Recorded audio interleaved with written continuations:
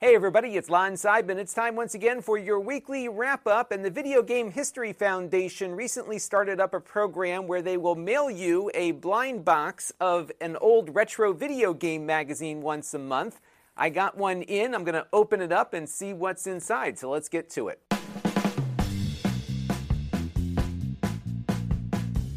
So let's take a look at what this Video Game History Foundation is all about before we dive into my mystery envelope here.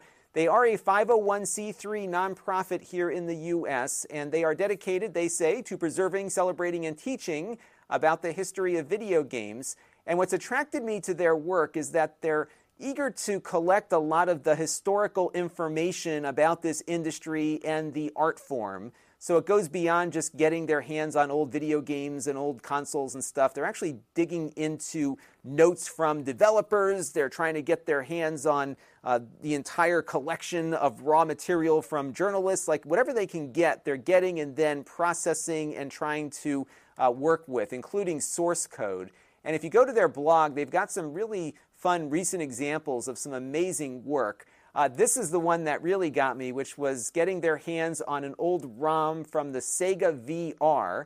This is a hardware accessory for the Sega Genesis, yet another add-on for it, that was going to bring virtual reality to that 16-bit console. And this was really far along, because I remember hearing about it back in 1995 when they were about to release it. In fact, this marketing piece showed up in Sega Visions magazine in August and September of 95. They had 4 games ready to go. They had the hardware. People were saying it actually wasn't all that bad, but for whatever reason, Sega just decided to abruptly cancel the project. It could be that they already had 2 other add-ons they were trying to sell, the 32X and the Sega CD, and probably felt that this was not going to make it, or perhaps it was just making people sick, which was the rumor that everybody was talking about. And what was funny was that there was footage of this thing working at trade shows and people wearing it like it existed. And I was really wondering why we never saw any kind of ROM or any evidence that this thing existed beyond some of these videos that you might find on YouTube. Well, crazy chain of events, but the Video Game History Foundation got their hands on a CD-ROM that had source code for one of the games that was going to be part of this, likely the game that they were demoing at these trade shows. And what they're able to do through their foundation and their volunteers and the resources that they have available through the organization was rebuild the ROM. And from that building of the code, they were able to figure out how the displays worked, and they created an emulator where you can boot up this ROM on a modern VR headset and actually play it. I haven't tried it yet. I'm eager to give it a shot one day. Maybe we'll do a live stream where we play around with it. But they've got it working. It's pretty cool. And you can see what this would have been like. Of course, it won't rival what we've got today for VR, but it might be fun just to see what you could do on a Sega Genesis. I would say this is probably not quite virtual reality, but more like a head-tracking 3D game thing. But I'm eager to try it out and see what it's all about. And the effort that they went through to get this thing going, I thought was a real credit to what they're trying to do. This is the kind of stuff that we really need to get preserved, and that was a really fun one. They have some other similar examples. They found a bunch of floppy disks from an NES game that was never released. Let me see if I can find that one on the page here. It was a game from probably the late 80s, which was going to be a Days of Thunder licensed game. And there was a Days of Thunder game released, but it was a different game. And they found some floppy disks from a late developer whose family donated those disks to a historian, and they were able to rebuild it in a very painstaking way. And it's just a great story, the effort and length they went into to get this old NES game working again. And this is the kind of stuff that they're doing, and this is what I was eager to help support in some way, and that was what was fun about getting into this magazine deal. Now let me show you what they're doing here with the magazine. So one of the things they're trying to build up is a collection of documentation from the old days here. And if we go over to their shop, you can see that they now offer this blind box vintage magazine option. And this is because in the course of collecting all these magazines, they've got a lot of duplicates. So they're now allowing you to buy them as kind of a donation to the foundation. And they have a subscription plan that I signed up for. And so every month I'm going to get one of these mystery envelopes with a video game magazine in it. Now, when I subscribed, I specified I wanted 80s or 90s only. And it looks like now if you do that, you can't do a subscription. They might be running low on supplies for all of us who did subscribe. So if you want the 80s or 90s, it's going to be a one-off. But if you just want to be surprised with whatever, you will be able to get that on a monthly basis, or you can just buy it one-off. And I think for people in your life who are maybe into retro video games, this might be a fun little surprise to send to them because you don't know what it's going to be. It's a total surprise, but it will be something from an era of gaming that person is likely going to enjoy. And without further ado, why don't we open up my envelope now and see what they sent me. All right, so let's open it up. Oh, the envelope is falling apart on me.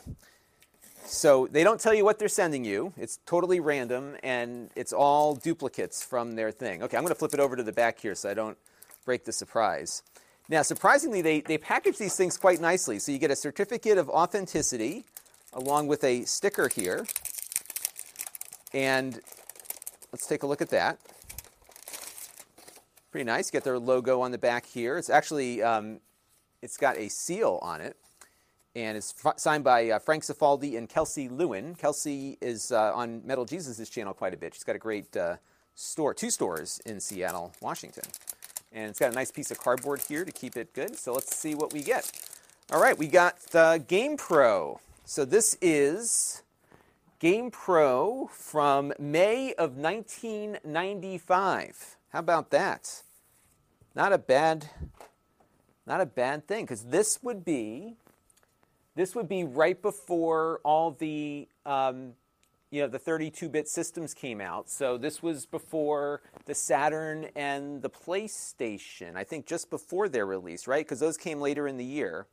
And this would have been around the time that your Sega Genesis and Sega CD and Super Nintendo were kind of at their peaks, right before the big changeover there. So at the time, let's see, this was in May of 95. I was finishing up my freshman year of college, so I had the 3DO at that point. And so you see ads for Super Nintendo games. This is introducing the latest in RPG weaponry, Fleas, Slobber, and Chronic Bad Breath. The Secret of Evermore. I don't think I remember that game. And then here's like a first look at some of the new hardware coming out. So you have like your Sony PlayStation and the Sega Saturn there. Pretty cool stuff. And you got, again, ads for all the 16-bit games.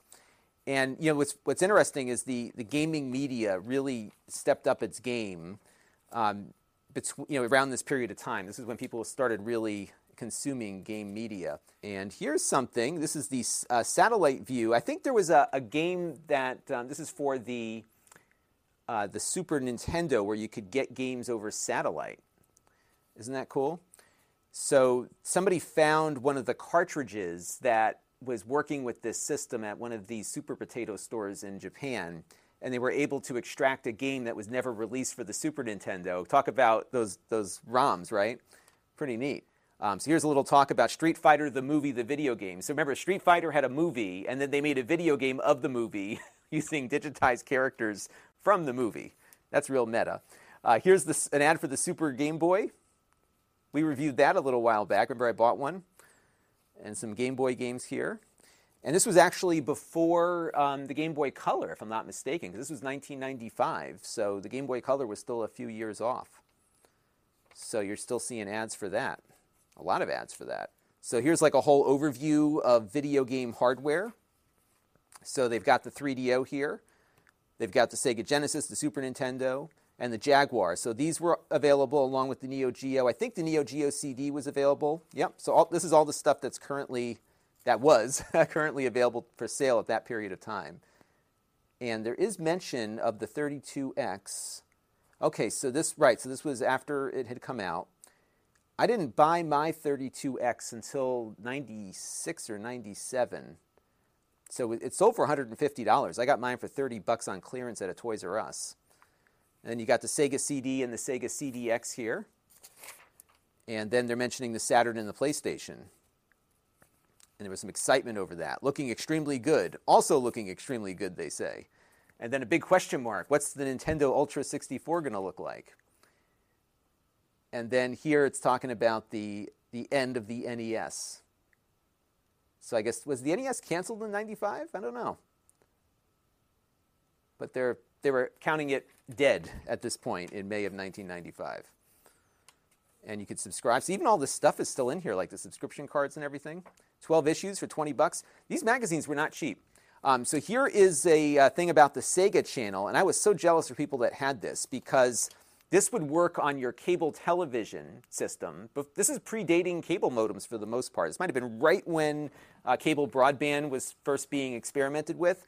And what you did is you plugged this into your Sega Genesis, and it would download games over your cable TV service. And you were able to choose what games you wanted to play. My guess is they were constantly transmitting this stuff down the wire, and the cartridge would wait for the game that you're looking for to arrive, and it would download it onto the internal memory, and you could play the game. Kind of like a flash cartridge, but legitly licensed. So that was neat. And people who had this service, I think, really liked it because you spent, a monthly fee. It's kind of like, it's like the equivalent of Game Pass today, right? So that was kind of cool. And then we've got a whole bunch of stuff on online video game information part 1. So remember, around this time, not only was there a big transition in video games, people were first getting on the internet, right? So what you got here are some information about websites that you could go to. But down here, they were also listing out Usenet groups. Many of these I was active in, like recgames.video.3do, which was part of the internet. It was basically the internet's equivalent of a worldwide bulletin board system, and Usenet is still around. Not used as much for conference or for discussion these days, but they have some websites you can visit. They've got CompuServe and America Online, all sorts of ways to find video game information online. Little did they know that magazines would have a hard time surviving after all of that. And of course, you had the Jaguar, which was being sold at that point as well.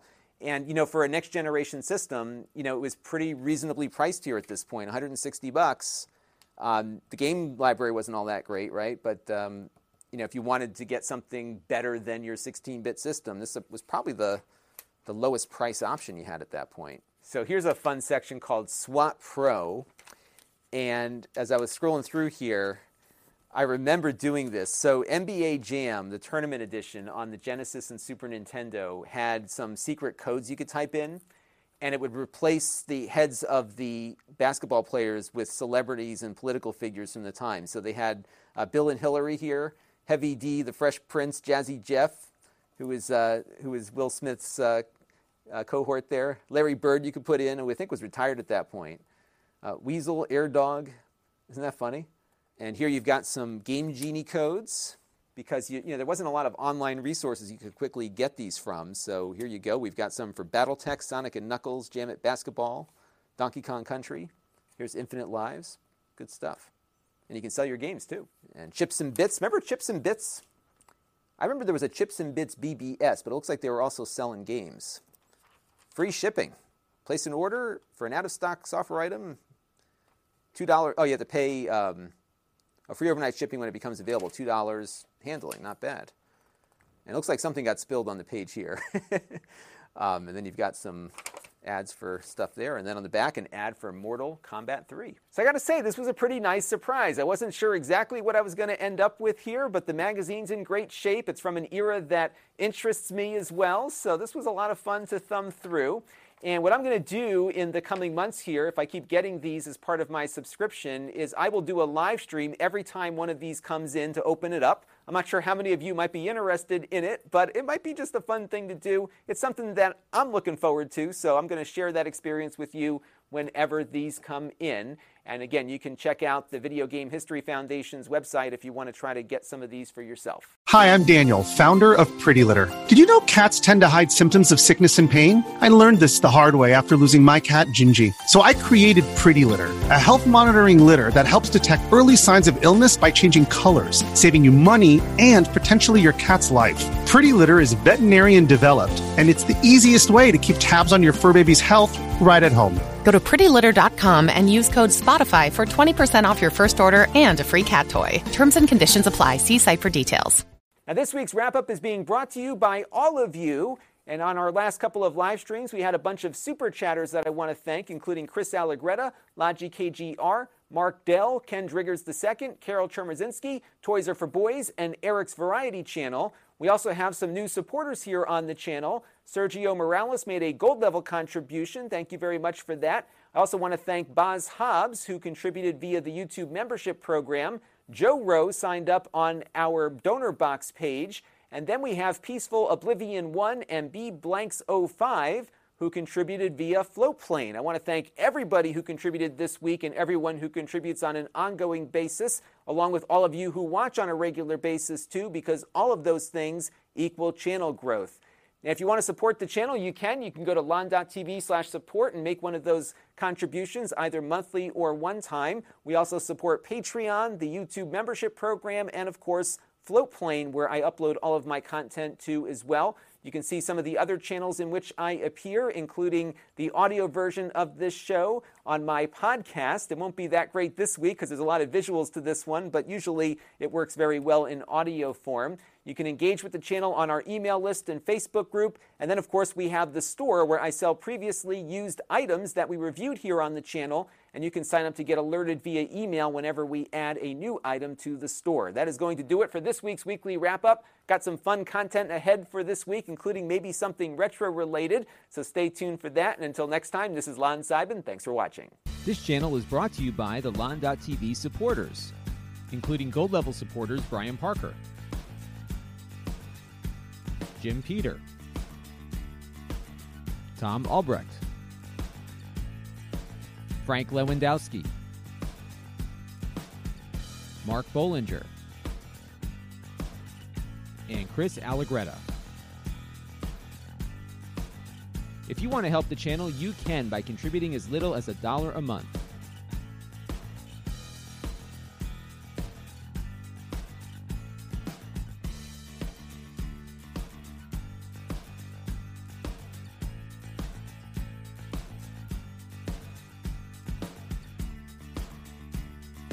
Head over to lon.tv/support to learn more.